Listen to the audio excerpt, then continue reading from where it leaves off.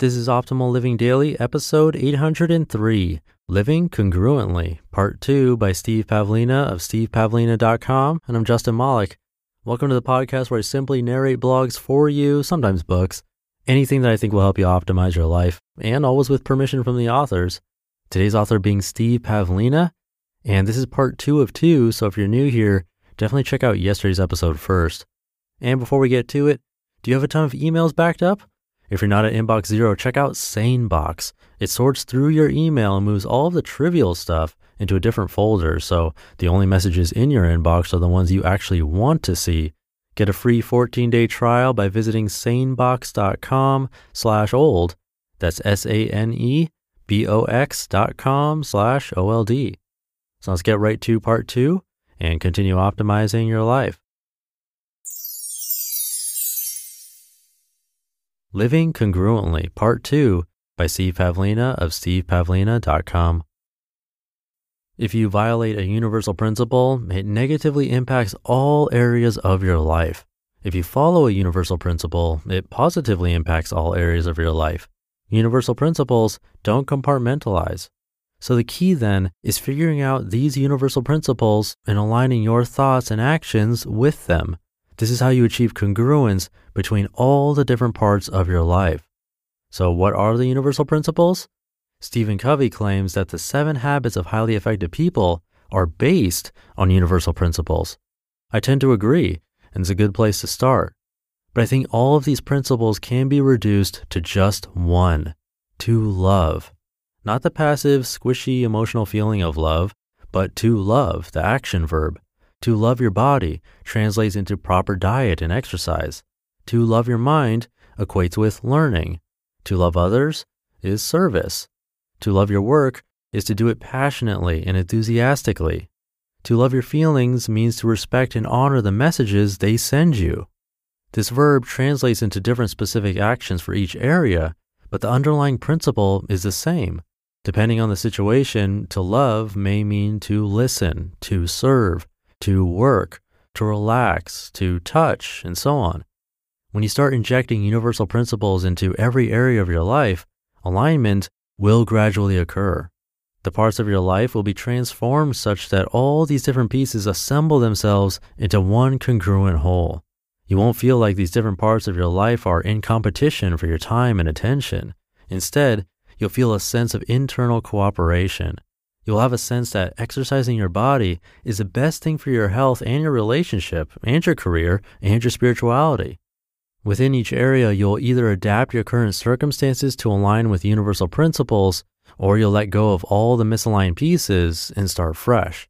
So your career may shift slightly as you adapt, or you may switch to a whole new career.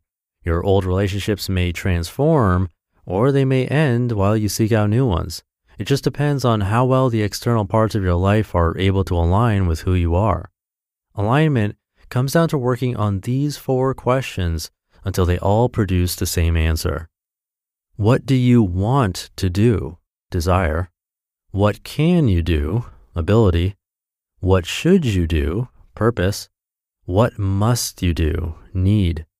When these 4 areas are aligned, motivation occurs automatically. Thought and action are automatically balanced because you are living your purpose consciously. You won't feel like you should be thinking when you're acting or acting when you're thinking. The line between thought and action will disappear. Being and doing will become the same thing. When you experience misalignment between these 4 areas or questions, the natural tendency is to slow down, sometimes to a crawl.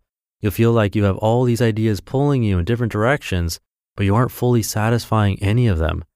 Your mind knows that continuing to work hard is likely to be futile and won't solve the real problem of incongruence. It knows it's time for you to stop, ask directions, and choose the path of alignment. I went through this while running my games business.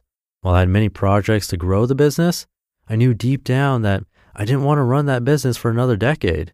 I was containerizing everything, my health over here, my relationship there, my work here, and my spirituality there. Each part of my life felt like it had its own set of rules. Eventually, I started questioning whether this was the best way to live. Are we supposed to live like a collection of parts or as an integrated whole?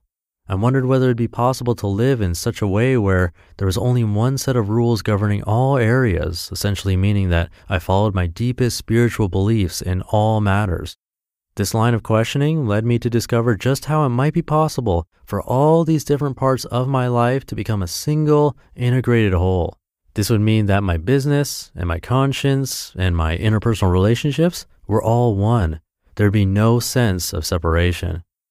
In order to go through this process, I had to transform certain parts of my life while totally shifting others. I tried to transform my career initially from within, but the disconnect was big enough that it required a more dramatic shift. Other parts of my life were able to adapt more flexibly. The main reason for my shift away from my games business was that it wasn't a strong enough outlet for service for me.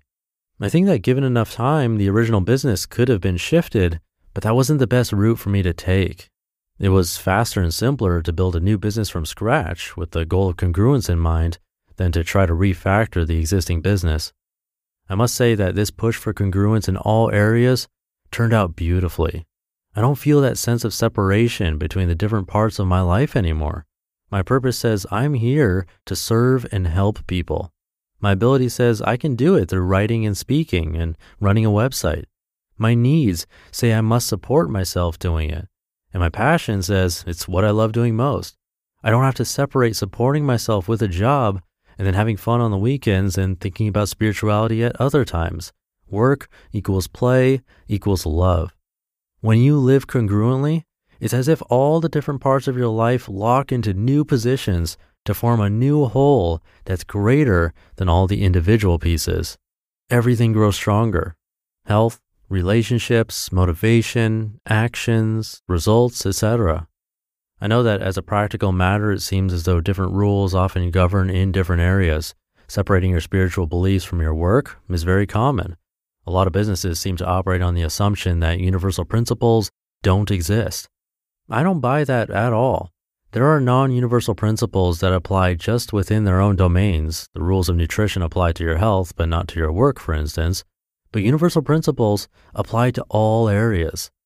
I think that one's spiritual beliefs are the single most important factor in choosing a career or a company to work for. If you have a deeply held belief that you hold sacred, you cannot violate it in any area of your life without suffering the consequences in all areas.